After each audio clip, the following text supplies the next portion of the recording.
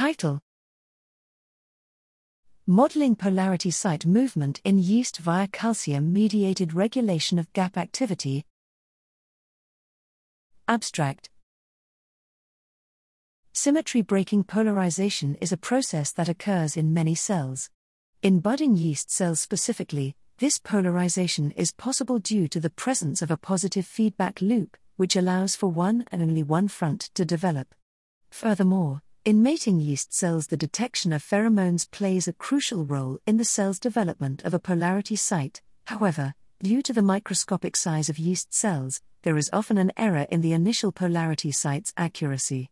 As a result, yeast cells can correct their polarity site by allowing the GTP-CDC42 cluster to wander. This is typically considered the indecisive phase of a cell.